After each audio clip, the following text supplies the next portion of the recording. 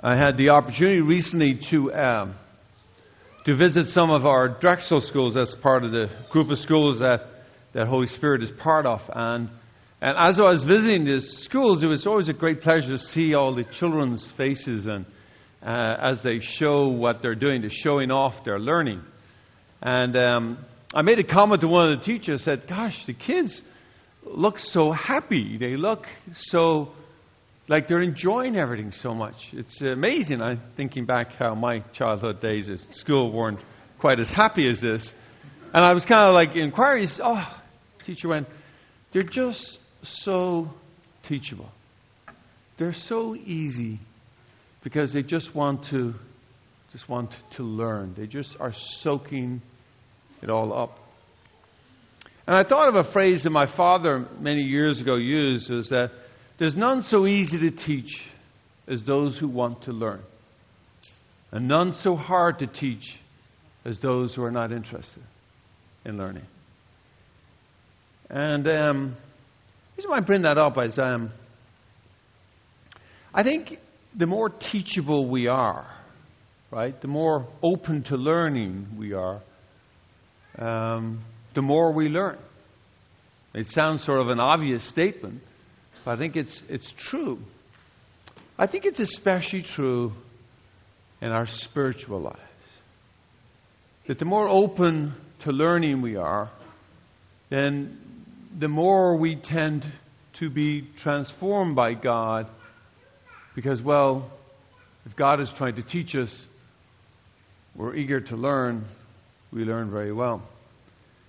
And I think today we celebrate All Saints. We celebrate the men and the women who we know who won't have a building named after them, won't have a church named after them, won't have a feast day. But the many men and women who, well, learned how to be teachable in their own lives and learned how to walk in the ways of the Lord in powerful ways in their own life. And some of these men and women we know in our own lives that they've gone before us, but maybe it's our parent, maybe it's a grandparent, but we know they are holy because of the way they lived their life, the way they testified to what the Lord taught them in their own life. Oftentimes the simple way which they cared, or the simple use of words, or maybe it was just the way they were. There was a profound sense of holiness. It wasn't a temporary thing. It was a reality of their lives. I think if we want to be a saint, it's what we're all called to, is to be saints in God. We have to allow ourselves to be teachable. We have to open ourselves to the Spirit. We have to allow the Spirit to guide our life. We have to open our mind and our heart to how God works and directs our daily life. And fundamentally, the primary message that God tries to communicate to every one of us is that what we hear in today's readings is that we are all children of God. And that God loves us just the way we are. Without change, without need of alteration, just loves us as we are, and loves us all the more, wants us to follow His Son into eternal life.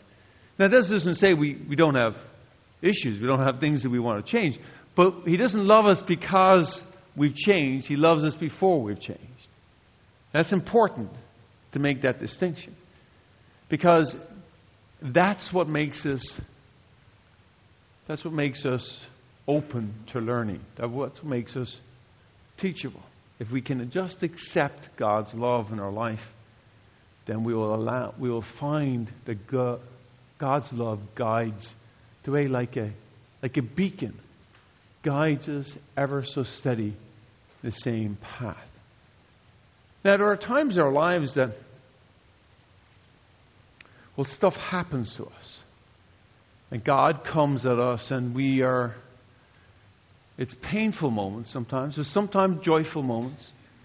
But most often the painful moments where we open our heart and we become all the more teachable. And we become more open to the Spirit. God guides us in that moment. With or without those moments, God is always guiding us. God is always loving us. God is always asking us to commit and to invest in Him more. To be with Him more. And that's what we celebrate today. And that's what today's Beatitudes are about. That those moments in our life, these are all moments and events that draw us. They're teachable moments, if you will. Right? Blessed are the mournful, those who are sorrowful, for they will be comforted. Because mourning brings us to a teachable moment in life. Blessed are those who are persecuted, because that brings us to a brokenness in our own life and leads us to be teachable. Blessed are those who are meek, those who are humble, those who bring us to a moment where the Lord will inherit the earth for us. Each one of the Beatitudes is a moment in our life, a moment which we are drawn into God.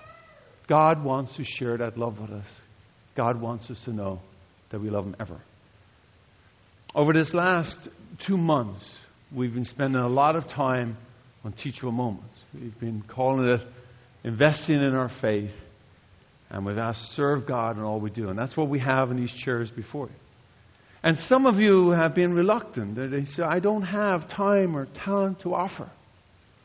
Or some of you are reluctant because, well, you've never done it before. You've never made a pledge. I don't like pledges. I don't like that commitment. And some of you just, well, you haven't really got that far. You're not really interested in that component. And what I'm asking of you is to trust that the Lord is guiding you. It's to trust that the Lord is asking you to go deeper into His life, deeper into His church. And that when we make that commitment to the Lord, I can guarantee you the Lord will never be outgiven in time, talent, or treasure. Now, some of you say, I can't do 2.5% of time, talent, or treasure. Well, do whatever it is you can do. Some of you can do way more, and so you will do that. But what we must allow the Lord to do is to teach us. We must open our hearts and our minds to a new way. And not wait for another event to come into our life that forces us to open our lives. It's not wait for something to happen to us to say, Lord, I want to come and to serve you all the more. So today I ask you to please take these cards, fill them out if you haven't already done so. If you brought them with you, great. There's a table outside as well if you want to talk to some of our parish council members and members who have been working with us. Is to talk through why this is so important. But whatever it is, I ask you to make a commitment to invest in our faith, and that together we will serve Christ in all we do.